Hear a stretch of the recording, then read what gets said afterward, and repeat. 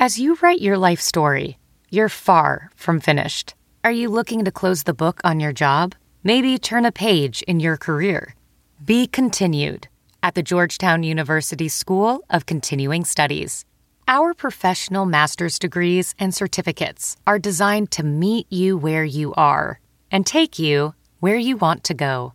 At Georgetown SCS, the learning never stops, and neither do you. Write your next chapter. Be continued at scs.georgetown.edu/podcast. Pregnant ladies and little kids better get the hell out of the way, because I am running. I'm like Forrest Gump, dude. I am running. So, the Titanic was the biggest ship on the ocean, but that didn't mean it was unsinkable. Okay. All right. I want you each to use ombudsman in a sentence next week. I got one for you. My name is Kevin, the official ombudsman of the Just Press Play podcast. You like apples? All right, welcome back into another edition of the Just Press Play podcast. We have Pops out. He's traveling the road, just being Pops. But we got Uncle Tony back. LJ's back. What's up? We took a week off from Thanksgiving, and I don't know if we're going to revisit the power rankings, but they're flip-flop. They're all over the place. I've been thinking about that all week. I've been thinking about your power rankings. There's a lot of teams that were really high that are now dropping all the way out. The biggest mover might not even played last week. There's a lot going on. And then we have college football just decided to go crazy, and everyone's just leaving jobs and moving places, and we might have to get into some of that. But before we really get into the some of the NFL stuff, LJ, this is for both y'all, and this is something, as someone who spends an hour to an hour and a half a week talking into a mic, I should know this answer. I just kind of flip-flop. When you're talking about a quarterback, like throwing the ball all over the place, I hear a lot of people say two different terms, either chunking it, like C-H-U-N-K, chunking it all over the field. Then I hear a lot of chucking it with like a C-H-U-C-K. I don't know which one's correct. The people that get paid a lot of money to do this, talking to a microphone, a lot of times say chucking it. So I assume they're right. I just kind of just flip-flop and say them confidently and no one's ever questioned me. Can we get a definitive answer? Is one correct? I'm going to look on the internet. My gut takes me straight to chuck, like a beaver does. Is I would chuck the ball for sure. How much? But like if you see how much wood could a woodchuck chuck if a woodchuck could chuck wood? I mean like that. But that's what I mean. Yeah. Is a woodchuck like chucking it, like throwing it? Chucking is it. that what that is referred? So no, I don't think so. But what is? But are they chunking? Like what? They're chucking. Yeah. Have y'all ever heard chunk? Have y'all ever heard chunk? Yeah. Definitely. Okay. I'm just making sure y'all weren't making it sound like I was crazy. Because I am crazy, but I feel like I have heard that. I think it's one of those Mason-Dixon line things. If you're north of the Mason-Dixon line, it's chuck. If you're south of the Mason-Dixon line, you're chunking it.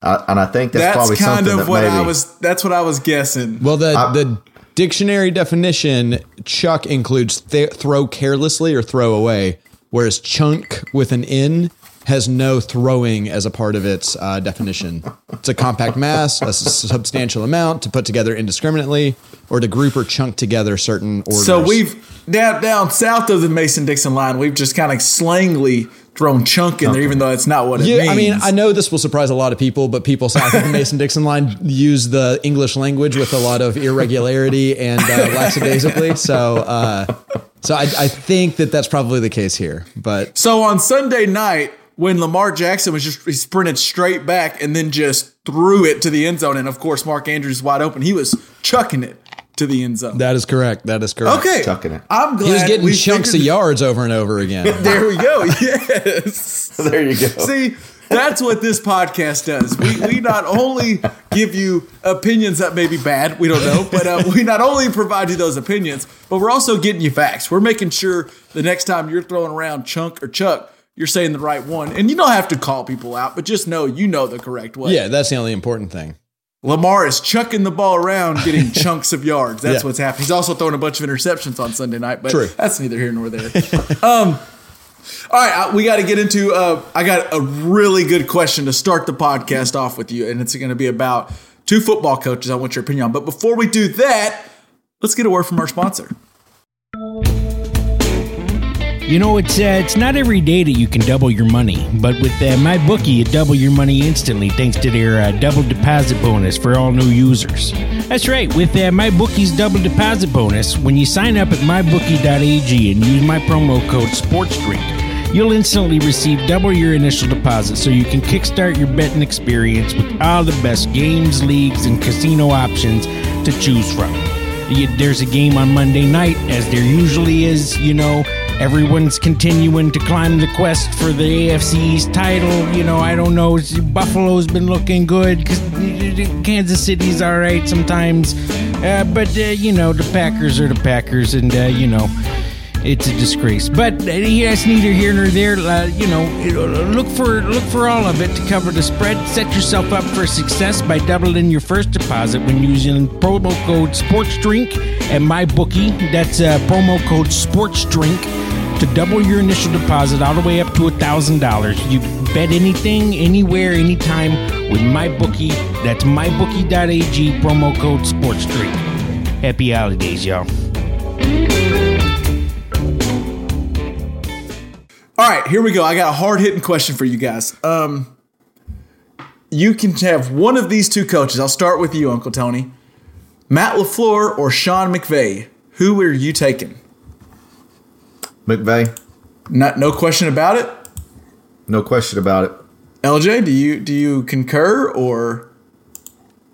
No, I don't think I concur. I think that the Packers have been an injured team that is just dominating everybody. And McVay can't beat winning teams. Is that true? I mean, what the hell's going on with the Rams? McVay's coaching, McVay's record at career as a head coach is 53-28, which is a .654 winning percentage. LaFleur is 38-11, which is a .776 winning percentage. Now, you could argue LaFleur's coached his entire career with a guy named Aaron Rodgers, who's going to be a first ballot Hall of Famer. And McVay had Jared Goff for most of it, and Stafford, who I'm kind of trying. Maybe are we asking is Stafford good? That might be a question we ask on this podcast. That might be part of the question, yeah. I think it's just interesting, and Tony, I think you were about to say this, and this is what LJ was about to say. Sure, they do have Aaron Rodgers, and Aaron Rodgers is really good, but this team is really good, and we still haven't seen Bakhtiari. They're missing their all-pro corner Jaire Alexander. Zaire Smith, their all-pro pass rusher, hasn't played in a while. And then Aaron Jones is in and out of the lineup, and which I think A.J. Dillon's a really good running back. But it seems like they're just popping guys in and out. And we watched them win the game against the Cardinals a few weeks back when Devontae Adams missed the game with COVID. LaFleur seemed to just out-coach McVay on Sunday, in my opinion. Tony, what do you think? Yeah, now for that one game, I think LaFleur is hot, right? Or the Packers are hot. I don't know. They've got some mojo going, and I don't know if it is this last dance thing. And, they're I can't think of anybody that's really wanting to play for Aaron Rodgers. They might want to play with Aaron Rodgers, but I don't know if you're doing it for him. But it sure looks like they're all pulling in the same direction right now. It sure does. And McVay has run into something that he hadn't run into so far in his career, and that's this lull. I mean, he's been building. I mean, LaFleur hadn't been to a Super Bowl yet, and McVay can put that has that on his resume. So I think the Rams are still a more complete team than the Packers, but the Packers are certainly hot, and the Rams have got to figure out something on offense and how to be more consistent. But that is the MO of their quarterback.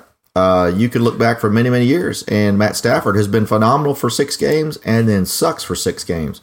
And so we'll see if he can get out of this funk and get them back rolling again. But I still think McVay, he's more of a complete coach, and we'll see how LaFleur does once Aaron Rodgers goes to the Broncos next year. Well, I find it's funny. We talked about this when the Rams did their trade. They brought in Von Miller, and then they brought in Odell Beckham, and they've done all this. And we kind of joked about how the Rams account tweeted out the Rounders gif of the KGB going all in, and then he ended up losing. It does kind of look like they went all in and they've lost 3 in a row. I don't know. Yeah. And they could figure it out. I mean, go ahead, El. To further belabor my point, when was the last time they beat a mediocre team? Let's look at their wins. They're in reverse order. They've got Houston, Detroit, New York, Seattle, Tampa Bay in week 3, Indianapolis Colts, Chicago Bears. I mean, and so we're looking at the rest of their schedule. So the Colts is their second best win. Yeah. And the Colts, I think the Colts are good, but early in the year, the Colts weren't that great. They've got a powder cake schedule for the rest of the season. They will be in the playoffs with a strong record, but they're not going to play very many losing teams in the playoffs, I don't think. That's interesting. I'm not ready to say like I'm out on McVay by any chance. I'm just saying I might have, if I'm doing a McVay LaFleur power ranking, I might have LaFleur just slightly ahead at the moment. And we know how much to trust these power rankings. Right. Well, I don't want to foreshadow anything, but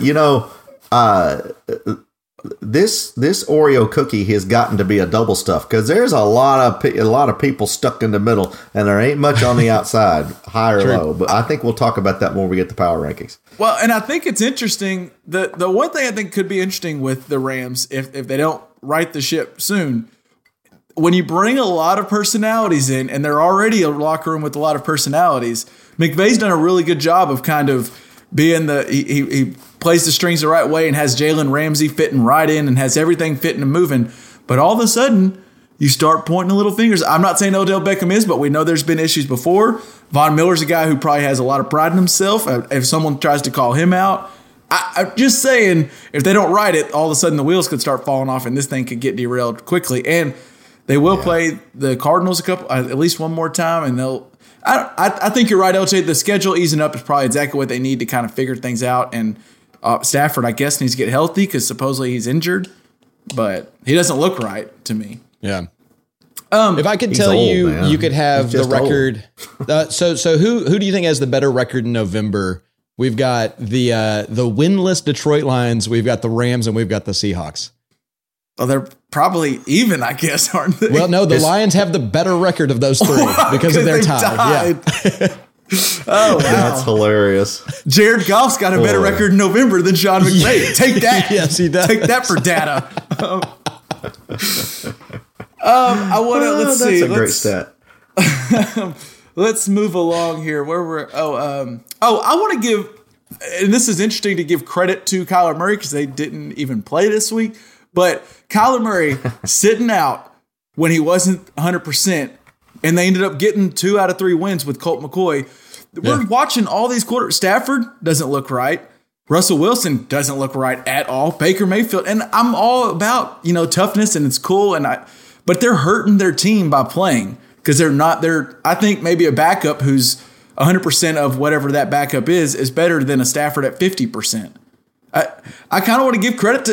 I want to say the NFL does need. You pride yourself on being tough and stuff, but Baker Mayfield is flat out hurting the. I think Case Keenum would be a lot better for the Browns healthy. I think Baker Mayfield's a better quarterback, but not a 60% of Baker. So I don't know. We see all these quarterbacks who are hurt trying to battle through. And Russ, I get why he came back because they had a chance at making the playoffs, and he just looks. He's fading away from throws. He's inaccurate on everything. We'll touch on them a little bit, but sometimes if you're not right, you're not right, and you might need to sit out. And we're seeing some of that. I agree. We've talked we talked about some NFC with the Rams and Packers. I want to go over to the AFC because is anyone good? Who's good in the AFC? Do we know who's good? LJ, what do you think? Make it make sense. The whole AFC is good. That's the answer. I don't know. The Patriots, you can't just not look at the Patriots and be like that feels like a good team. I mean, who's Mac Jones, but who was Tom Brady in 2007, That's a good looking team. 2007 was the pretty good year from Tom Brady. That was when he broke all the records with Randy Moss. What year did 2001. I'm sorry. I said 2001. Yeah. Well, I'm right. I just was, for the listener at home, would be like, what is he talking about? Tom Brady? No, he was a 6-year all-star at that point. So yeah. But the Patriots, I think, are good. I think the Bills are good. I'm pretty sure. The Titans, if they can get healthy, I want to throw incredible. I want to throw this at you, LJ. From the first seed Ravens to the current 7th seed Chargers, everybody is within 2 games of first place in the AFC. Yeah. And that doesn't even factor Denver, Vegas, Indy, and Cleveland, who all have 6 wins, which puts them just 2 games back from the 8-win Ravens and Patriots. So we talked, and Tony, you mentioned this in the email that we had, email thread we had, but say what you want about 17-game schedule. The AFC is going to be a mess, and the NFC also. If you look at the wild card area, it's going to be interesting going down. Let's go to what LJ was saying, Tony. What make the Patriots make sense? How good should we rate them? Are they Super Bowl favorites? Are they contenders? What are they? Oh, they're contenders. I don't want to call them favorites just yet because they don't have a lot of explosiveness on the offensive side of the ball. But let's be clear about this. And we talked about this last year. In COVID, those protocols. More than half of their starting defense sat out a year. And they had 10. I think it was up to 10 players that opted out, and they were all defensive players. They're all back. And or majority of them back, and they've restructured, and so there hasn't been that type of chaos. And so that to me is the difference. They are really playing phenomenal defense, and it's the kind of no-name defense that you really see that do win playoff games. And the offense now is it's certainly not they're not going to go outscore the Chiefs or the Bills, but they are going to be consistent. They're going to be conservative, and they're going to take care of the ball. That's what Mac Jones. That's what he has been trained to do, and that's what he does. He makes short, accurate throws. They now have a duo of running backs that are healthy and are able to run the football with authority. They do have an All-Pro tight end. 2 of them actually with Jonnu Smith and Hunter Henry, but Hunter Henry is the one that has been scoring lately, but I hadn't.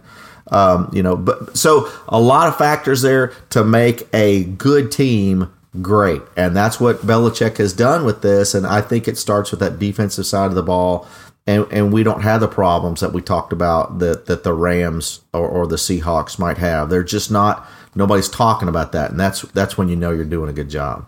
To throw some numbers at you, the Patriots are currently on a 6-game winning streak, which is the longest active winning streak in the NFL. I think it might be the longest winning streak so far in the NFL this season. And in those 6 games, they're averaging 35 points per game, and their opponent is averaging 10.5 points per game.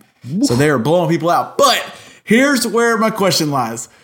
We did this with the Rams. Let's take a look at some wins here. Jets twice. They beat the Texans.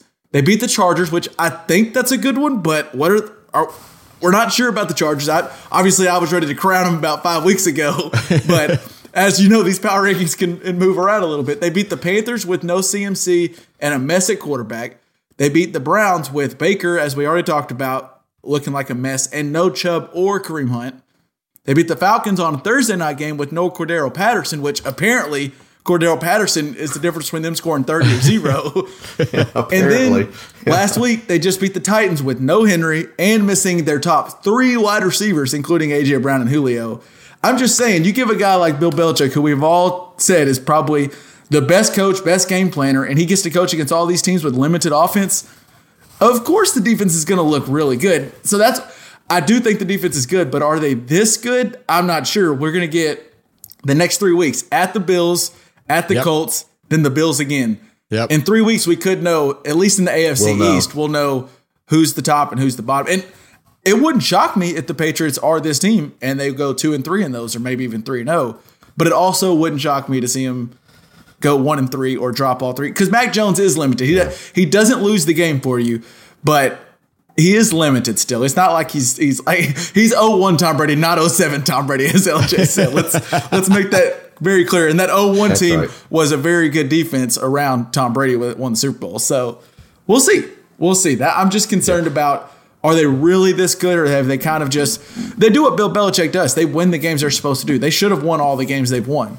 And that is what a good team does. They win the games they're supposed to. You see teams like the Cowboys dropping games to the Raiders when I don't even know who's playing with Derek Carr over there, and we're still losing. So who knows? Well, I tell you what, if this season, if 2021 hasn't taught you anything, it's taught you to stay the course. Because most of these teams, when we started the season, we talked about the Bills being on the top, the Chiefs being on top, the Rams being on top. Well, we've seen them have just great 4 or 5 game stretches and lousy 4 or 5 game stretches. Yeah. Now, the teams we said that were going to be awful, the Jets and the Texans and the Lions, we're pretty much seeing them be awful. And even those that got off to a bad start, like the Dolphins are playing great football right now. We thought they might have a chance. And the Broncos are playing great football right now. So, there's not those. Your biggest disappointment out there right now is the Seahawks, and I know we're talking AFC right now, and they really don't have a team. That's a disappointment because just about everybody you thought, they're still in this thing, man. What a great stretch run this is going to be, and I hate to say it, I'm glad there's one extra game because there's just no telling who's going to be knocking heads around that last week to try to make the playoffs, and so that could be a lot of fun. Well, I was going to move on to some. Let's just knock out AFC talk. Let's finish up.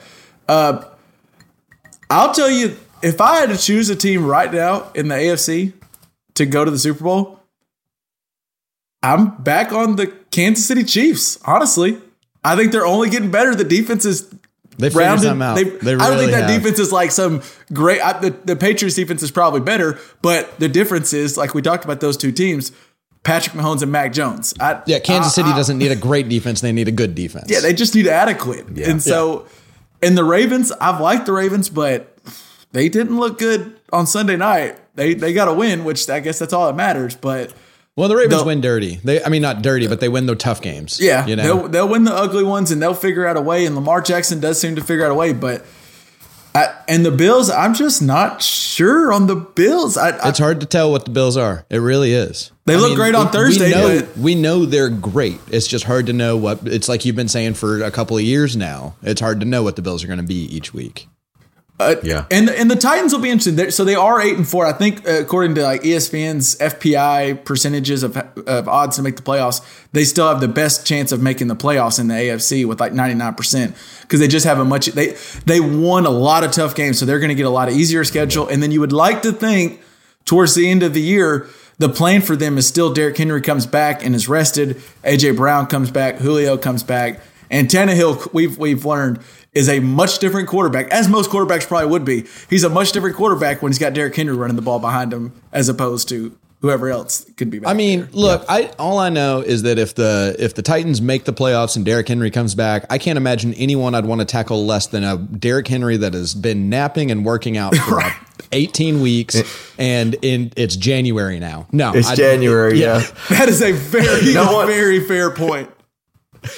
No one wants to tackle the Yeti in January, let them be a wild card. I'm still on that train. That is a good train. So to that point, I think the Titans do have, they've got the Texans and the Jags in their division, and so they're only worried about the Colts, and the Colts still have some weaknesses. But you're right. I think if they get to the playoffs, probably a good chance for them to make it. It is truly anybody's game. You can go through most of these teams and find a weak spot. I would be all over Buffalo, but for the fact they still don't have a running game. Yeah. When Matt Breida has all of a sudden made it to your running backs committee, you're in trouble, man. And so I think there's an issue there. They've got to figure that out. And so there's a weakness in every one of those. And the Patriots, like we just said, they've won some good games against some poor opponents, but are they making them poor? Are they going to come through these next 3 games? We'll see. But man, you could pick any of those folks, and the only person in the AFC I'm off that's got the opportunity is I am feeling really bad for the Pittsburgh Steelers. I wanna, and it's time. And you said that comment about those quarterbacks needing to step aside, Kevin, earlier, and I think it may or time for it almost sounded Big like Ben just to say, did you notice I need to just hand the ball off and go? They were losing like 41-7 or 3 or so. It was a terrible score, and Big Ben was still in there late in the fourth quarter. It's almost like Mike Tomlin was kind of hoping he would go ahead and get knocked out. I don't know, but I was like, he's punishing him.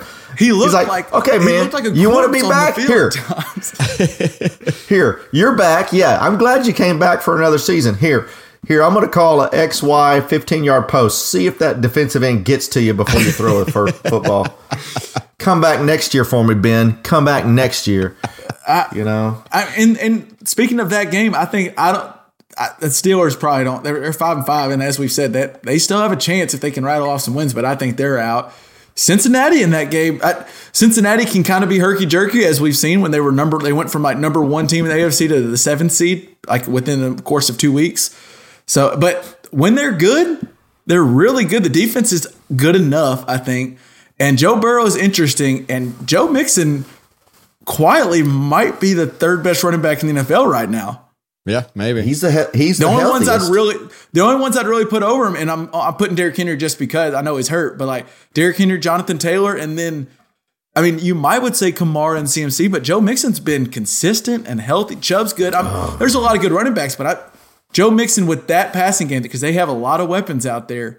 The Cincinnati Bengals are interesting. It wouldn't be the craziest thing to see them make a run. Yeah.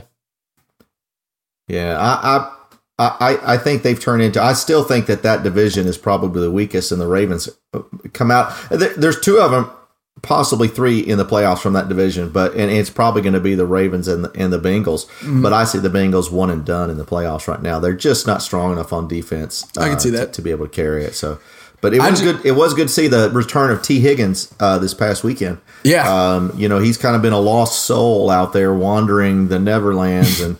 It was good to see him back because, man, we were all talking about how great he was last year, but he looks to be back. I think it goes both ways in both AFC and NFC. And this is my last thought on the AFC. Whoever can get that 1 seed, I think it's really important because I could legitimately see any team. It's going to be. I could see the Chargers are the current 7 seed. Any given Sunday, Herbert could have a great game and they could win. Hell, if the Broncos creep in, the Broncos, I don't think they're good enough to make a run, but they're good enough to beat you. They're good enough to beat you any given Sunday, especially if it's cold. Yeah. They run the ball well. They play stingy defense. You want to avoid having to play that wild card game because I don't care if you have Patrick Mahomes or not. If you mess around and get the wrong team, like you get a Titans who hadn't won in a while. I was about to say that wild card game could be a Derrick Henry. Just waiting. He's been waiting to run someone over all year, and here he goes. So. Moving over to the NFC, and I think the cream of the crop's fairly clear. You got the Cardinals who are 9-2, and they haven't had Hopkins or Murray in a while. And then we've talked about the Packers earlier. I think the Packers are really good. And then probably would y'all say the clear 3rd is Tampa Bay? Is that fair to say? Yeah, I think so. Yeah. So how worried should a Cowboys fan, if we had one here, I'm just curious, how worried should a Cowboys fan be? Because we talked about what makes the Patriots good is they win the games they should win. The Cowboys don't. And now they have a COVID thing going through the locker room where Mike McCarthy's not going to coach. Might not be the worst thing. But there's also 8 players who might miss the game. They're expected to get Cooper and Lamb back. But all of a sudden, if they lose to the Saints on Thursday night, that NFC East is interesting. Yep. Yeah, that whistling sound you hear is Jerry Jones' sphincter as air passes through it as it gets tighter and tighter because what looked like to be that season you were really hoping for is all of a sudden you see the chinks in the armor starting to be exposed. And good news is, though, they still get back into the NFC East and get to play some of those folks. And I know the East is doing a lot better. They really are. I'm surprised how tough the football team, the Giants, have been playing. The Eagles are kind of, sorry. Thank you very much, the football team. They'll dub that out later. Their football team. Still, it's good to be playing that. And so rather than the AFC West. And let's be clear, the Cowboys, what is it? They're 1-2 against, or 1-3 against the AFC West with their only win against the Chargers. Chargers early this year, by 3. So they're just glad to get out of there, and they're tired of playing those damn AFC West teams. Yeah, they're damn right. So 3 out of their 4 losses are to the AFC West. So I think they're glad to be out of that division and moving back in. So there's still hope for the Cowboys. They still should win that division. Got 2 games lead with 6 to go. That's pretty good in that division, and we'll see. I think I'll say this about the NFC and then let you guys get back to you. The best free agent acquisition for this year it belongs to the Arizona Cardinals, and it's James Conner. And who would have said that last year? James Conner was this washed up running back that couldn't win the job over 3 other guys. And it's like, man, good riddance. And here he is just by himself willing the Arizona Cardinals to 3 wins in a row without Kyler Murray.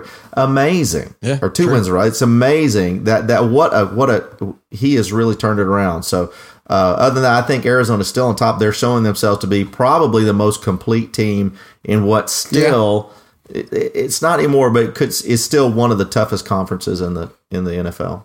I think you could argue, and I would be fine either way if you wanted to argue who was the top team in the NFC right now. I mean, obviously seeding wise, it's Arizona, but Green Bay, Arizona, I'm cool with either one if you want to say they're the best team, the cream of the crop in the NFC.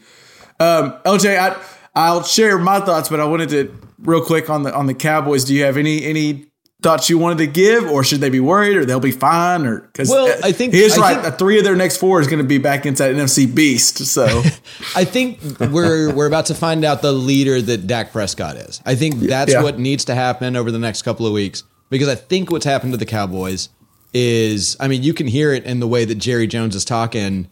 Amari Cooper kind of pissed off that locker room, I think, by not being vaccinated. And I think the team's in a bit of turmoil over that. And I think that's why they had, 87,000 penalties against the Raiders. I think they're not an organized team right now. They're not very well structured. They are poorly coached. Emotional. They're poorly coached. And they're not playing, football. They're out there trying to just outdo everybody. They're out there being talented, but not playing football very well. And so I think, Dak Prescott needs to get that team under control, because I don't think Mike McCarthy can. And get them all on the same page. And if he can do that, Super Bowl contenders. If he can't do that, first week of the playoffs, they're out. Yeah. I think that's all it is.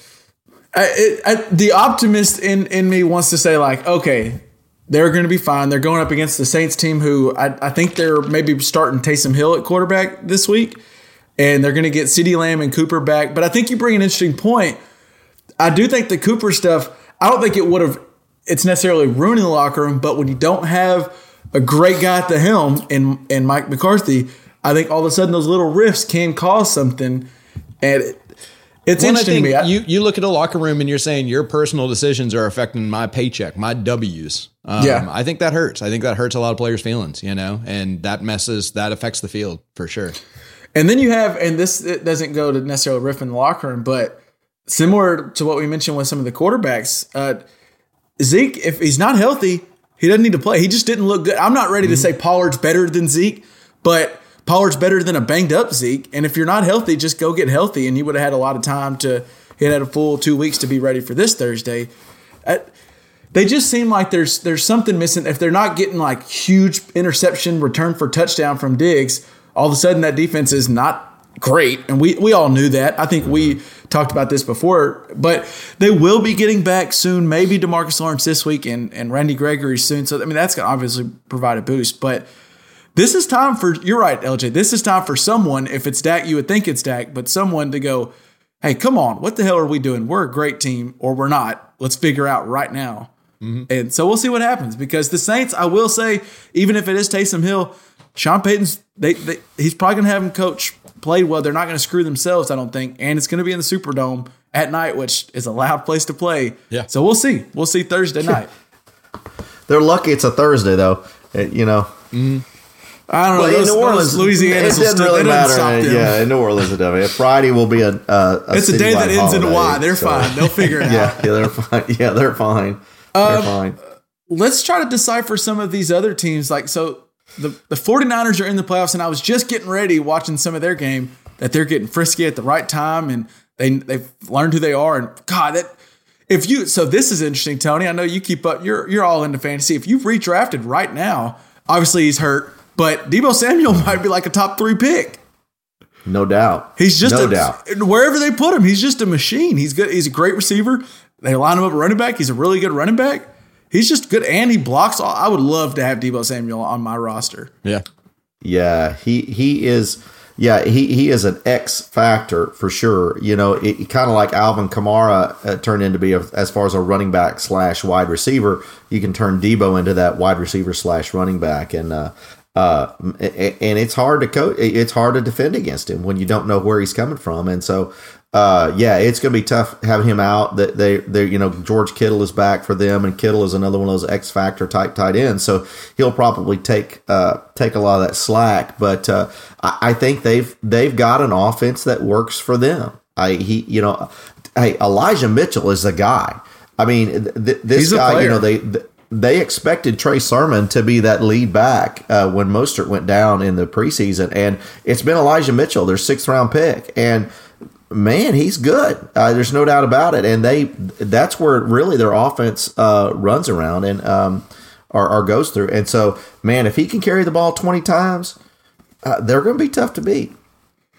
Who would you say that, LJ? If you had to say right now, the 49ers make the playoffs, or one of these teams creeps in, like maybe Minnesota at 5-6, they're a game back. Atlanta's 5-6 game back. New Orleans 5-6 a game back. Washington 5-6 a game back. Like, would you say one of those teams, or would you say the 49ers if you had to say one's going to make the playoffs? Well, so if we're looking at the NFC playoff picture, Cowboys, Cardinals, Packers, Bucks probably all make it with their division, right? So we've got 3 more spots left. Rams are probably going to take one of them. And so there are 2 slots left. I think the Niners get one of those slots. I think one of those teams you're talking about gets in as well, but I think the Niners take one of those last 2 slots. Can we, while we're talking about the Niners, can we talk about the moment in the game where Kirk Cousins went to line up behind his right guard to take the snap? Kurt. Yeah, it's just the highest. I think the third highest paid quarterback in the NFL, and he lined up behind his guard, and the guard even turned around like, did I not get the call? Is that a trick play that we didn't practice? Like, what are we doing here? Right. And then Alexander Mattison, it looked like Alexander Mattison went. It looked identical to, if you've ever seen, and maybe you've been in this position where you're in a parking lot and all of a sudden you see a little kid about to run out in the road. It might not even be your little kid. You just go and grab him. That's what Mattison did to Kirk Cousins. He was like, what the hell are we doing? Whoa, what are we doing? And honestly, watching it live, I thought, trick play. They're going to snap it to Mattison. But Madison's like, no, we're not. No, we're not. That's hilarious. They have such a talented roster, and Kirk Cousins at times looks great, and then at times he lines up behind his guard. Like, what are we doing? There's no one like that, man, for sure. Yeah. I'd love to see Mark Sanchez and Kirk Cousins play together. That would have been great. Man. That just living memes, those two. Yeah. Butt fumbles and right guard lineups. You can't get any better than that. For what it's worth, watching the you like that? Watching the Vikings, Justin Jefferson. I know Jamar Chase gets a lot of hype and he is a super explosive player, but he might not be the best receiver out of LSU right now. Justin Jefferson is the entire package. He's got just the speed. He's got the route running. He's hard to tackle in there. That's true. He's really, really. I like him more and more each game. And then on the other side, Thielen is damn good. He makes 1 or 2 catches a game where you're like, how did you catch that ball? Yeah. And you got your feet in. The Vikings could make a run. They could make a run and get back into the playoffs. It wouldn't shock me. They just they got to get the same way the Colts got to figure out the 90% good of Wentz, and they need to get that 10% where he just forgets about it and stops trying to do the crazy play. They need to get Kirk Cousins to do that 10% where he checks down on 3rd and 15 and lines up behind his guard on 3rd and 3. Like, if we can get those plays out of the playbook, the Vikings could legit be a good. They could put up 30 points on anybody. Yeah, I think. LJ hit it on the NFC. I think you can count those 6 teams in. I think you count the 49ers just for where they're at, because they're all those guys are the ones that are above 500 in the NFC right now, and so they have a game that they could kind of trip over and still make it. What's interesting for that last spot is going to be those 5 and 6 teams between the Washington football team, Vikings, and Falcons or Saints. And I said Falcons because they're right there. They're there. And there's going to be games. There's going to be games over these next 3 weeks that will kind of sort out who's going to be involved for that last spot. Now, there could be crashes by any of those folks. Now, the Seahawks have worked their way out of the picture and hopefully Pete Carroll into retirement, but we'll see. he may be the next Notre Dame coach. Let's start that rumor right here, right now. Pete Carroll is taking the Notre Dame job. Let's do that. But anyway, I think that's very interesting. It's different than in the AFC where it is a true scrum. But over in the NFC, I think you can. LJ called it. It's narrowed down to who's going to get that last spot. Yeah, I think you're right. I think that's spot on. I've got one more thought on the NFC also. Yeah, sure. I just wanted to share that. So the Seahawks are 3-8. So are the Jets, and I think that's kind of hilarious. If the season ended today, the Seahawks would have the 4th pick, and the Jets would have the 5th pick. So they would actually pick before the Jets. But actually, the Jets own the Seahawks pick. So the Jets right now are holding the 4th and 5th pick in the NFL draft. So that's, since you brought it up, Aaron Rodgers, Deshaun Watson, where do you want to go? Since you brought that up, LJ, that's why I think, one, as reported on this podcast, Pete Carroll to Notre Dame, but I think the Russell Wilson in Seattle era is done. I think it's over. And it might be. Because what are you going to do? So it'd be one thing It's like, over. okay, Russell Wilson's bad. Let's set. Like I was talking to a guy at work, and he was like, "I think they just sit Russell Wilson and get that pick." And I reminded him, as you just did to our listeners, I was like, "Well, you see, they traded that pick for Jamal Adams. Who are we even sure how good he is? He makes 3 good plays a game, but he also makes 3 bonehead plays a game." Yeah, true. I think the Seahawks era is done. Obviously the Legion of Boom, but just that they've had a good 10-year run, and I think it's over. And I wouldn't be shocked the Steelers maybe try to trade for Russell Wilson, or the Broncos try to trade for Russell Wilson, or I think his list of teams was like Dallas, New Orleans, Las Vegas would be interesting. Ooh. Let's take this even further. We'll take Pete Carroll to Notre Dame and Dan Quinn to Seattle, who is the originator. He was the originator of the Legion of Boom. So I think that because Quinn has done a phenomenal job with a bunch of no names on Dallas's defense, other than Micah Parsons, and he's they've done a good job. But he's a rookie too, so good. I mean, hell, that's crazy. Yeah. That's insane. That is speed to burn. But anyway, interesting stuff. We'll see. Worst record in close games. If you're looking at fourth quarter overtime in 2021, the Seahawks are 0-5 in close games. Yikes. The Lions are 0-6-1. And then, if this doesn't get the red flag up a little bit, the Bills are 0-3. Ooh, that does. If you're currently grouped in any 3-team grouping where the Lions and Seahawks are in those same ones this year, it's not good. Not good, Bob. You gotta. Not good, Bob. That's that run game, man. That run game's coming back to haunt them. It is coming. They need back to pick up them. Phillip Lindsay, so they'll have the undersized running backs that I want all the time that never do anything good and always get hurt. Well, did you see Miami did pick him up? Miami picked him up. Yeah, Miami. They needed one more undersized running back who always get hurt. They needed somebody besides Myles Gaskin. And I'm trying to look at marquee games we have for this week coming up. Kansas City, Denver, baby. The Sunday night, Monday night, I think is interesting. You got Broncos, Chiefs Sunday night, and then you got Patriots, Bills Monday night. So your primetime games look Those good. are going to be good. Other than that, I'll tell you. Other than that, it's a little bleak. I mean, you do have the. There was one I saw. Chargers Bengals is interesting because that's kind of both teams can make a statement on how good they really are. True. Yeah, that's very true. Yeah. I suspect the Chargers will show us that the West is still better than the North, but we'll see. I'll tell you what, the North. Remembers. The North remembers. Yeah, when we get to shows we're watching, I started rewatching. Oh God, poor thing. Yeah, Patriot Bills is big, and Chiefs. The Chiefs Broncos. But here's a game I think this weekend that's pretty interesting. Ooh, and it's a little under the radar game for us. Yes, Buccaneers and Falcons.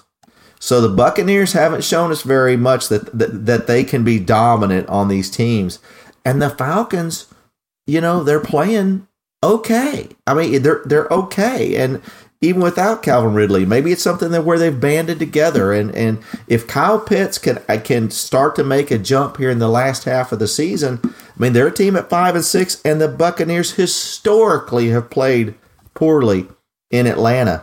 in the Dome. It's weird. Those games are always close. Even when Atlanta stunk, those games have been close. And it smells a little like a trap game. And that's a Tampa Bay minus 11. That's a lot of points. Minus 11 that's a lot of points. The road. Well, I think that's an interesting call too, because I think like you're saying the Falcons have a shot at the playoffs. To have a shot at the playoffs, they've got, of their 6 remaining games, they've got the Bucs, the Panthers, the Niners, the Lions, the Bills, and the Saints. I mean, they've got a pretty tough schedule coming out, but if they could come out with a W this week, that would go a long way in their chance of getting one of those 2 spots. Yeah.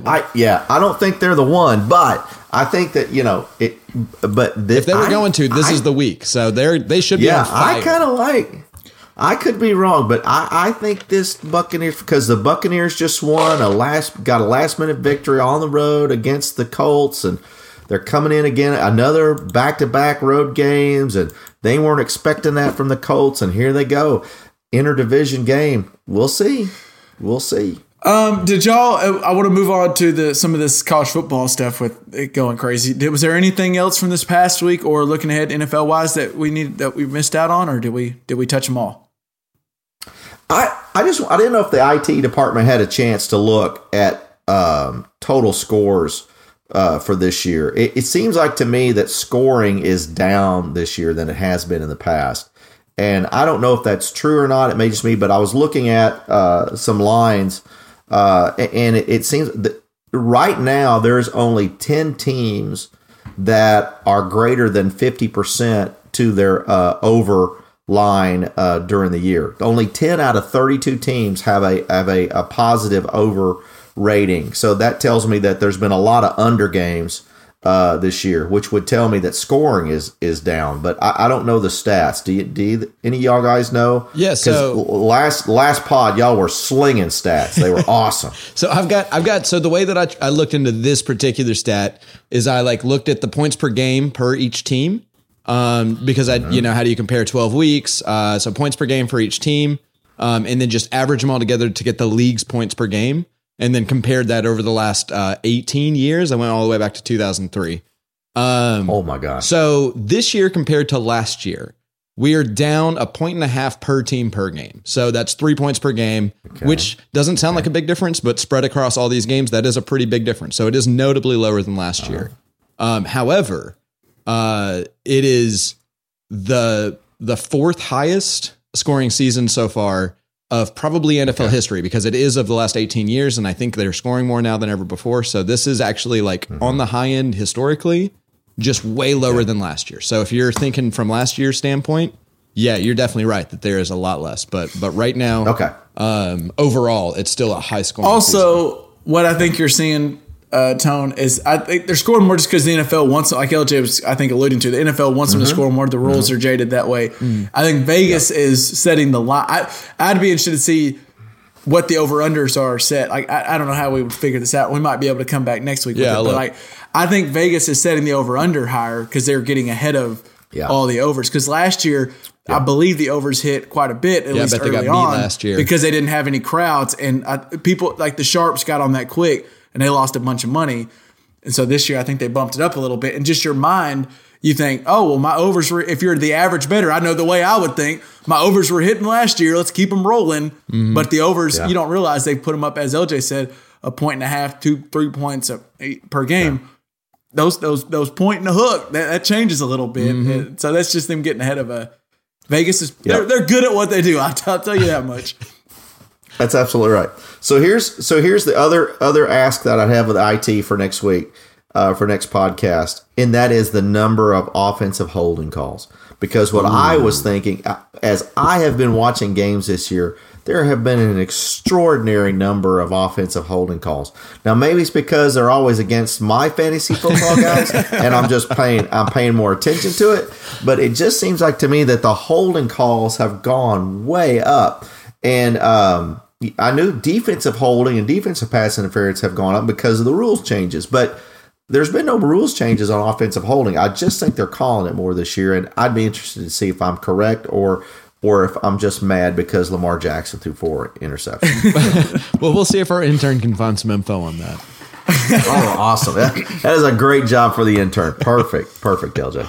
All right, let's get into some lying-ass coaches and new jobs and taking a lot of money and all this. But before we get to some college football talk, let's get another quick word from our sponsor.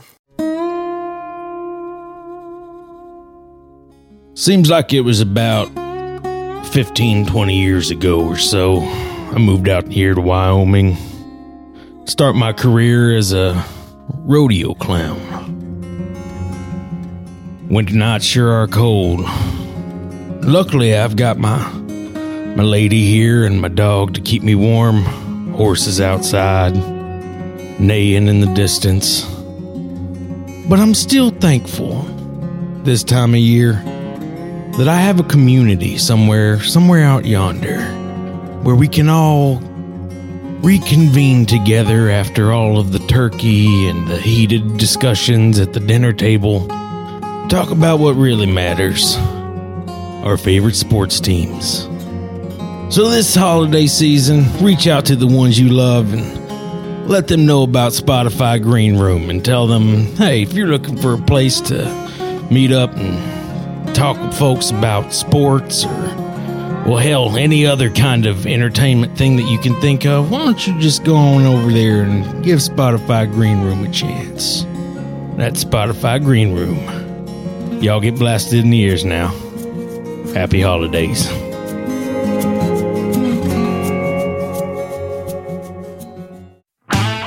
Hey guys, use your sports knowledge on Symbol to buy low, sell high, and earn cash payouts when your teams win. Join the 7,000 plus early adopters who have started to invest in their favorite teams. Visit www.simbull.com to create a free account, and when you deposit, make sure to use the promo code SD to make your deposit risk-free. Visit Symbol.com and use the promo code SD and your deposit will be risk-free. That means even if you lose money, Symbol will refund your initial deposit, no questions asked. Join Symbol and start investing and profiting from your favorite teams today. Symbol.com, promo code SD.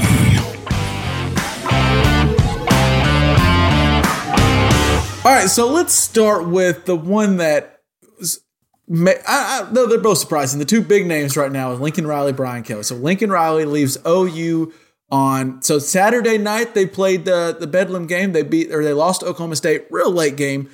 And according to Lincoln Riley, he got a call the next morning, and it was from USC. And then within, I think by noon or so, it was reported that it was a done deal. He's leaving. I'm just throwing this out there. So between what time do you think that call came in? Like, that's West Coast. You think someone was up at 4 and called him at 6 and at 12:01 a.m. Or was this been? That's the morning. Has this been worked out? And it was interesting. So was it I think Sunday or Saturday? He was asked quite a bit, or just over the weekend. LSU, and the rumors were LSU, and he at one point said, "I am not going to be the head coach of the LSU Tigers." He didn't lie. He did not lie. What happened was the reporters just didn't ask the right questions. They didn't say, "Will you be the coach of the OU Sooners?" And he left, and then he left, and not only did he leave, he took the defensive coordinator with him. I don't know if he just kidnapped Coach Grinch and brought him on the plane, but all of a sudden at like 11, they got off a plane, and there was reports that Grinch was going with him. It's like, oh, and then all kinds of good recruits that were going to OU, which, if you're being honest, a lot of those offensive guys probably went to go be in Lincoln Riley's system because Lincoln Riley just makes Heisman winners, apparently. Yeah. And so quickly they flipped Malachi Nelson, I think is his name, the number 2 quarterback for the 2023. He's now committed to USC. Who would have thought? And OU's in an interesting spot now. Lincoln Riley kind of left them high and dry. Tony, what do you think? Is just greener pastures, or is USC a better job than OU? Yeah, well, things are about to change at OU in Texas. They're coming to the SEC in about 3 years. So you've really got this lame duck period before they move over to the SEC, and probably going to impact your recruiting and stuff from local kids and being able to recruit Texas. So we'll see if that when they get over, we'll see what happens. But I like it that the fact that, he doesn't have to say anything. He can say, I'm not going to be the coach, because his lawyer and his agent have been doing all the talking for him over the last 30, 60 days. So I guarantee you when the USC job came open, his agent and his lawyer were talking to the USC, to their boosters and to their foundation. And they knew there was something going on, right? If he loses this and if we don't win the national championship, then here's what it's going to take to get Lincoln to USC. And he has no knowledge. He can be full plausible deniability. I'm not going anywhere. I haven't talked to anybody. My agent has, my lawyer has, my wife has, but I ain't talked to nobody. So he can have that. So I think this deal was in the works for a while, depending upon whether or not he made it to the national championship game. So what's interesting is, and these are a lot of rumors, but the rumor is that Lincoln Riley was against the SEC move. He was not in favor of OU moving to SEC. And their president and AD said, we like dollar signs, and ESPN is about to pay SEC a ton of money, and they're already getting paid a ton of money, and we'd like to be a part of that, and they up and move. And just the way he kind of left, it feels like there was some sort of vendetta, like there was some sort of, maybe he felt he was lied to, or he was under the impression that they wouldn't move without telling him, and then all of a sudden the report just happened and they're moving, and that's a done deal. And he maybe felt like, well, I didn't even get told about it. So his loyalty left a little bit. I don't know. It's just the way it all happened. It felt like, man, because the timing he also left was a hell of a time. Now they don't have a head coach, and it's all about recruiting right now. Mm-hmm. You can now go to in-person, in-home visits, and they don't even have, who are they sending? And supposedly the coaches I was hearing about, some of the other assistants, there's rumors that they were at an in-home visit, and they learned about the news as they walked out that Lincoln Riley was leaving. And so they're like, well, I just lied straight to a family's face on accident, like I didn't even know. So I don't know. I think there was somewhere, and it was funny, the Big 12 or the OU president, Joe Harroz is his name. He said he would have liked a little more notice on Riley leaving. And I just have to think, oh, the Big 12 is like, really? You wanted more notice? We learned about you leaving through the media. Man. Come on now. Yeah, come on, man. Karma's a bitch, isn't it? You know, that's anybody that's any top 10, top 20 program has got to know that coach, and you have success, that coach is for hire at anywhere. You just got to think about the money you're going to get back, and unless you build some kind of outstanding relationship. And so that's tough to see in this day and times. But I find it hard to believe. I mean, I think Riley's smart for doing it, but we'll talk about Kelly in a moment. But everybody wants to coach in the best league you can coach in. Everybody wants to coach in the NFL. If you're in the college, everybody wants to coach in the SEC. If you want to be the best and you want to win a national championship, your best shot is to coach in the SEC. And so I think that or Ohio State. And so I think that that's kind of the mantra. If you want to go be the best, you got to be in the best conference. And I would think that the SEC would be a draw. Now that's what Kelly is thinking. So, well, to argue that point, you play the best of the best in the SEC, I think, week in and week out, but maybe it sounds like, I don't know if that is the case if you want to win championships, because Ohio State has a pretty favorable run. They're favored in all of their games every year, and they're the heavy favorite. And then they're going to have to beat a tough Michigan team, but I think this was the first time in 10 years they haven't beat Michigan. 11. The best way to win, if you want to lock yourself in a playoff spot, be at one of these Power 5 conferences, but preferably an easier one where you don't lose 2 games in the regular season, where you can at least be undefeated or 1 loss. And I know USC hasn't been that great, but if they can get right back to where they were, the Pac-12 is not the gauntlet of a schedule that the SEC is. And the Pac-12 championship, if you're a 1-loss team, you're probably getting in more years than you're not. So I think he's going to greener pastures, and he thought, well, I haven't won a championship yet, and I've been in the Big 12 where it's a little easier to go undefeated or 1 loss. Why don't I just go to USC? And I'm sure USP, I think some money's come out, but I'm sure they backed up the Brinks truck for old Lincoln. Yeah. It's high profile, man. It's Hollywood. You got to go. You got to go. They've been looking for that quarterback, that coach out there to bring them that Heisman quarterback for a long time now back at USC. Well, we'll see if he does. Lincoln Riley is the recruiter for that, because he can show you a bunch of Heismans and number 1 overall picks. So if you're one to go win a Heisman and be the first overall pick, Lincoln Riley, at least the recent pedigree, is the guy to go. Yeah. Hey, let's see if Lane Kiffin ends up at OU. I am interested. Oh, that's interesting. Lane Kiffin's interesting for every job. Supposedly he's interested in the Miami one just because he has no loyalty whatsoever.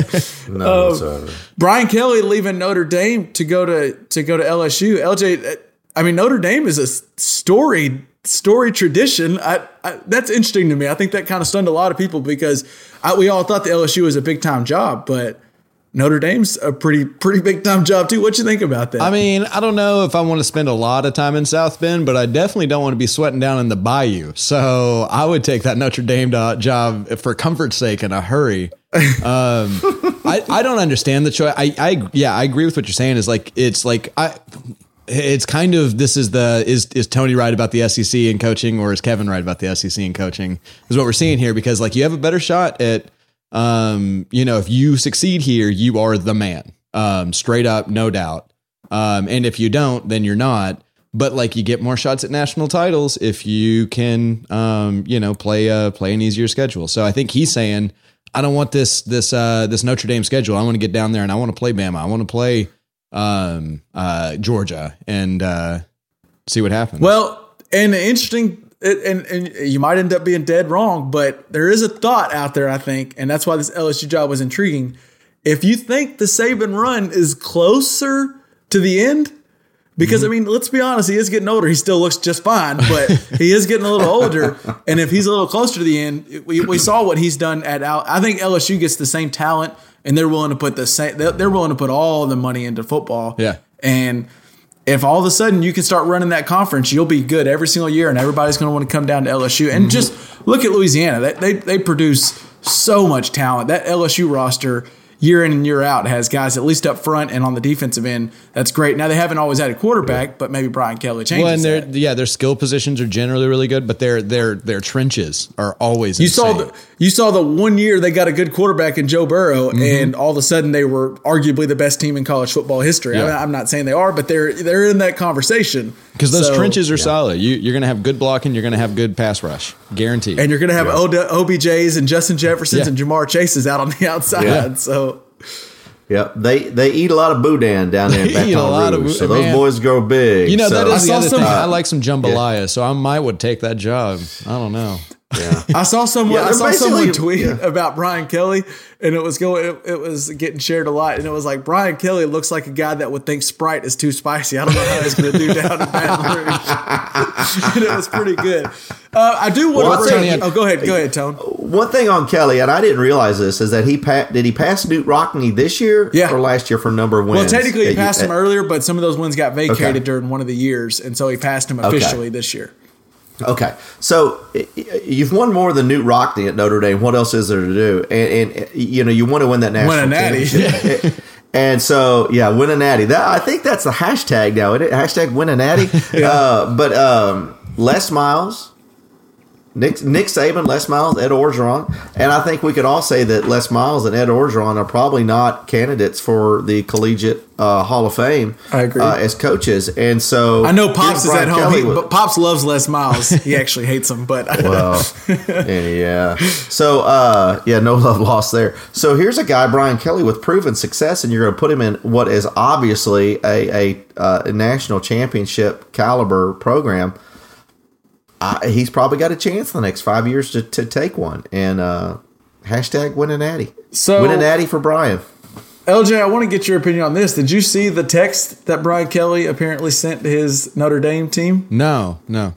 So at 10:08 Monday night, which the news got reported during Monday Night Football, and it started breaking that he's going to LSU. And it was kind of out of nowhere for a lot of people. I'm sure it was the same for the players. And he sent a text at 10:08. And he said, let me first apologize for the late night text and, more importantly, not being able to share the news with you in person. I'm flying back to South Bend tonight, and he wants to meet with all of them in the morning for a 7 a.m. meeting to tell them, peace out. I'm going to LSU. And then he had the nerve to say, what was his my love for you is limitless, but apparently 15 million is 15 million. Not that limitless. There's some limits. Up to and including 15 million. It's limitless up to and including 15 million. And even better, what was the quote? He had a quote just recently. I think I had it pulled up. I had to go find it. Oh, yeah. So Well, it was just here. Well, while you're saying that, I did see that that they had that meeting at 7 a.m. Brian Kelly was out of the building by 7:11, and the players had left by 7:23. That was. I heard it was very, very quick. And if you just we talked about Lincoln Riley either lying or not lying, whatever. Brian Kelly was asked about just big time jobs. There's a lot of big time jobs, and if he would ever be interested. And he said, no, I mean, look, and if you remember the Mike Tomlin quote he had a while back ago where there's no way he'd leave Pittsburgh for any job. He said, I think Mike Tomlin had the best line, right? Unless there's a fairy godmother that comes by with at least $250 million check, my wife would want me to take a look at that first. I'd love to run it by her. Well, I don't know what LSU came back with, but I guess there's a fairy godmother down in Baton Rouge because he answered that call. That's all that fairy godmother had to hear. Hey, that boy up there wanted $250 million. They think we're gonna go get him now. Oh, I'll be right on it now. At least Lincoln Riley talked to the team the day of, like the day those reports came. I think they came around Sunday around 12 to 1, and there was a team meeting Sunday afternoon. So it wasn't like Brian Kelly was just like, yeah, I'll be back. How about 7 a.m. for a bunch of college kids? How about you wake up at 7 a.m. on Tuesday morning to come meet with me so I can say, hey, y'all have a chance to go to the playoffs. If things will go right, you might make the playoffs, but I ain't going to be here. Someone else is going to be coaching y'all. It ain't going to be Brian Kelly. Just come at 7 a.m. for that meeting. And then, like you said, LJ, apparently the meeting lasted a total of 10 minutes. Like, what that love is probably limitless. Yeah. Hey, this is something to talk about now for next. Not that we're big college folks here, but this may be the most jumbled up the college playoff picture has been in quite some time. That Michigan beating Ohio State really threw some stuff, and then Alabama winning barely in overtime over Auburn really has jumbled up the picture a little bit. There are folks that are actually outside of the top 4 or 5 that have a shot. I mean, Oklahoma State has a shot still. It is interesting to me. Mm-hmm. So Cincinnati is undefeated. I think they're number 3 right now. And he's not said anything, but one of the hot names that Notre Dame is definitely going to call would be Luke Fickell, Cincinnati's coach. Cincinnati and Notre Dame could easily be the 2-3 matchup in the college football playoffs, which would be fascinating if Fickell were to be getting calls to Notre Dame. Like, what do? Do you go take the money because they can't wait around forever? And then if you do go to Notre Dame, who you coach for? You coach for Cincinnati or Notre Dame? Yeah, I do want to mention a lot of people were upset or calling out Brian Kelly because he left Notre Dame when they're in playoff contention. But if you remember, Brian Kelly left Cincinnati back in, I forget what year. I think it was like back in. Or it was Tim Tebow senior year, whatever year that was. But he left Cincinnati when they were 12-0, the number 3 ranked team in the BCS, so they weren't going to the championship because it was the BCS era.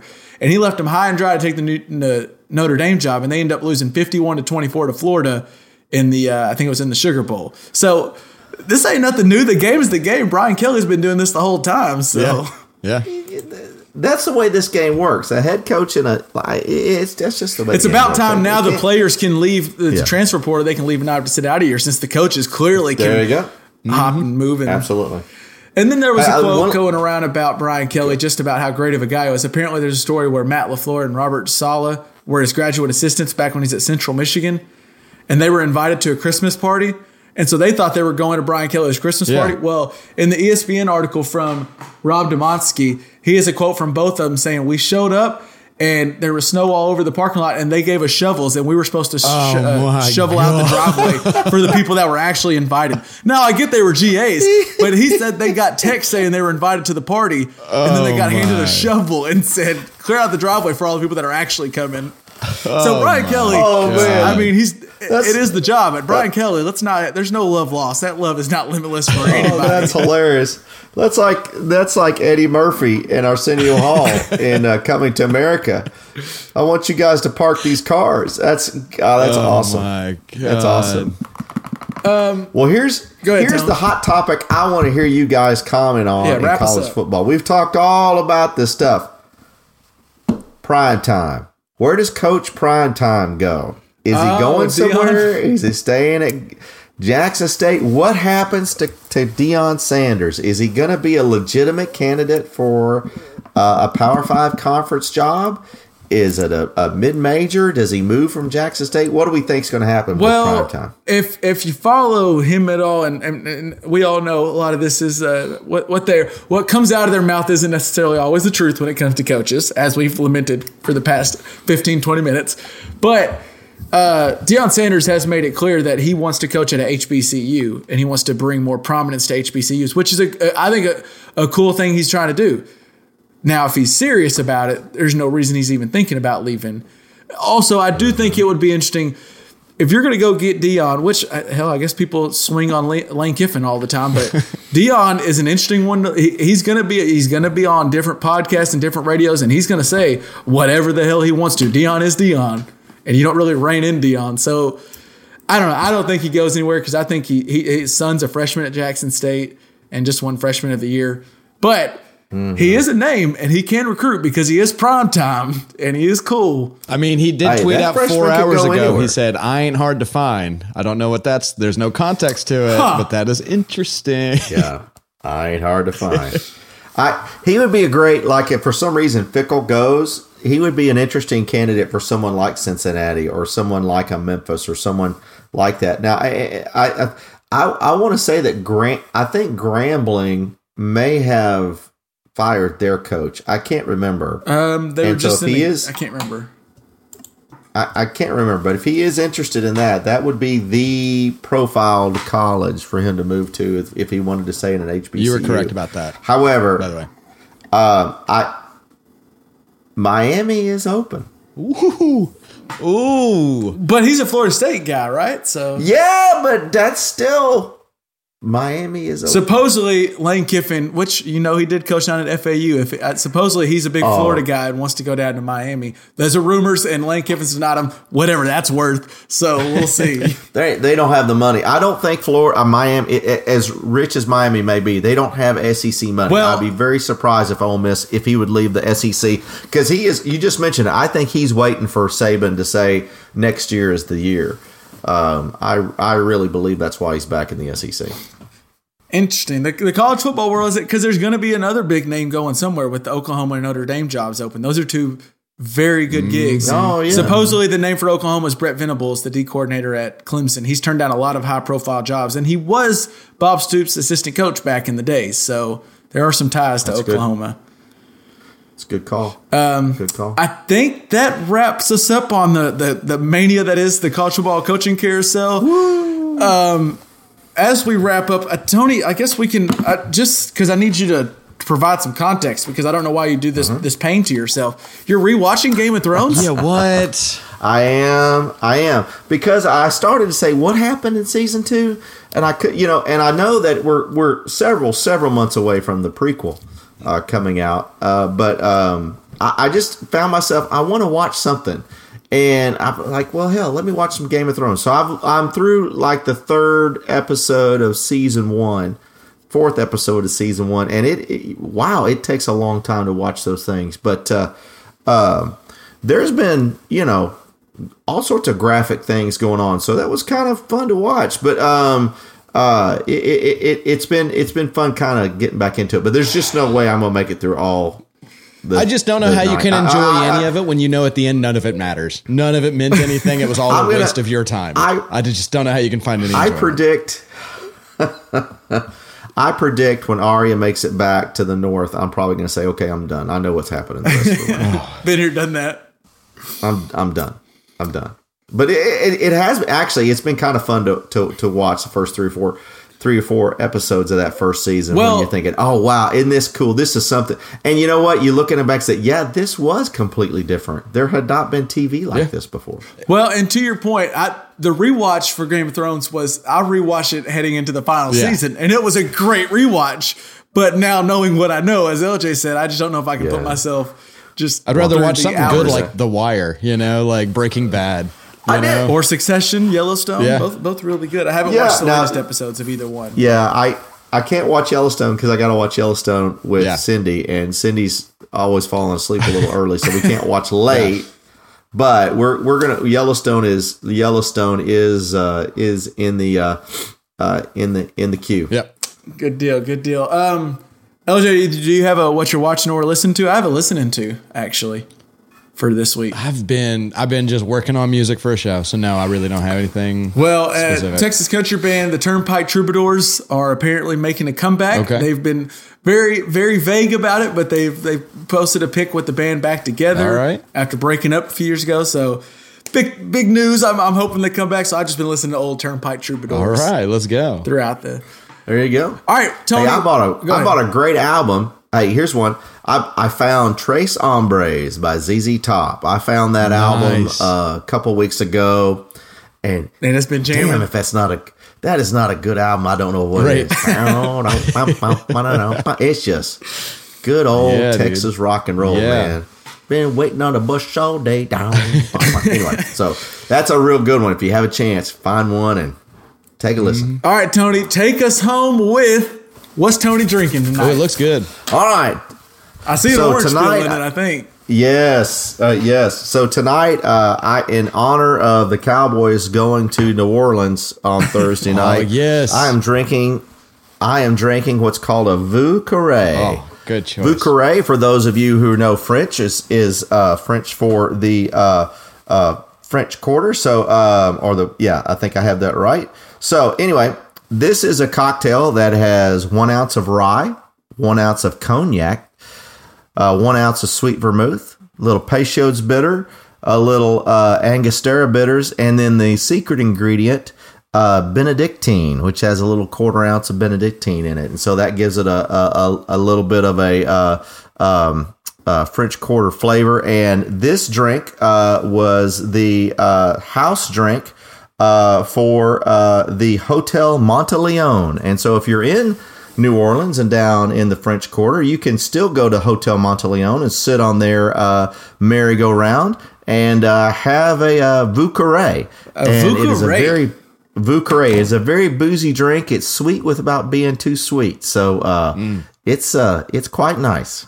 All right, Vieux Carré. I like it. I like the theme drink, knowing the Dallas is traveling down to New Orleans, so you wanted to get a little taste of New Orleans going on down there. There you go. Let's hope that's all the Cowboys get out of a little Vieux Carré. Hopefully, old Dak's able to have a nice Vieux Carré and a celebratory Vieux Carré after the game on Thursday night. We'll see about that though. There you go. I think that wraps us up. As always, make sure you're following us on Facebook or Twitter. Just type in Just Press Play Podcast, and then if you're not already, I don't know what you're doing, but subscribe to us wherever you get your podcasts, so you know when a new episode drops. Every time it just pops right into your feed. Mm-hmm. And rate and review while you're there. Go ahead and pop us a nice little rating. We always appreciate it. And leave a comment for us. We'll answer on there if you leave a comment. A good comment, I guess. I mean, it depends what you ask. But I think that does it, guys. I will catch y'all next time. Peace. Excellent. Thanks, gentlemen. Peace.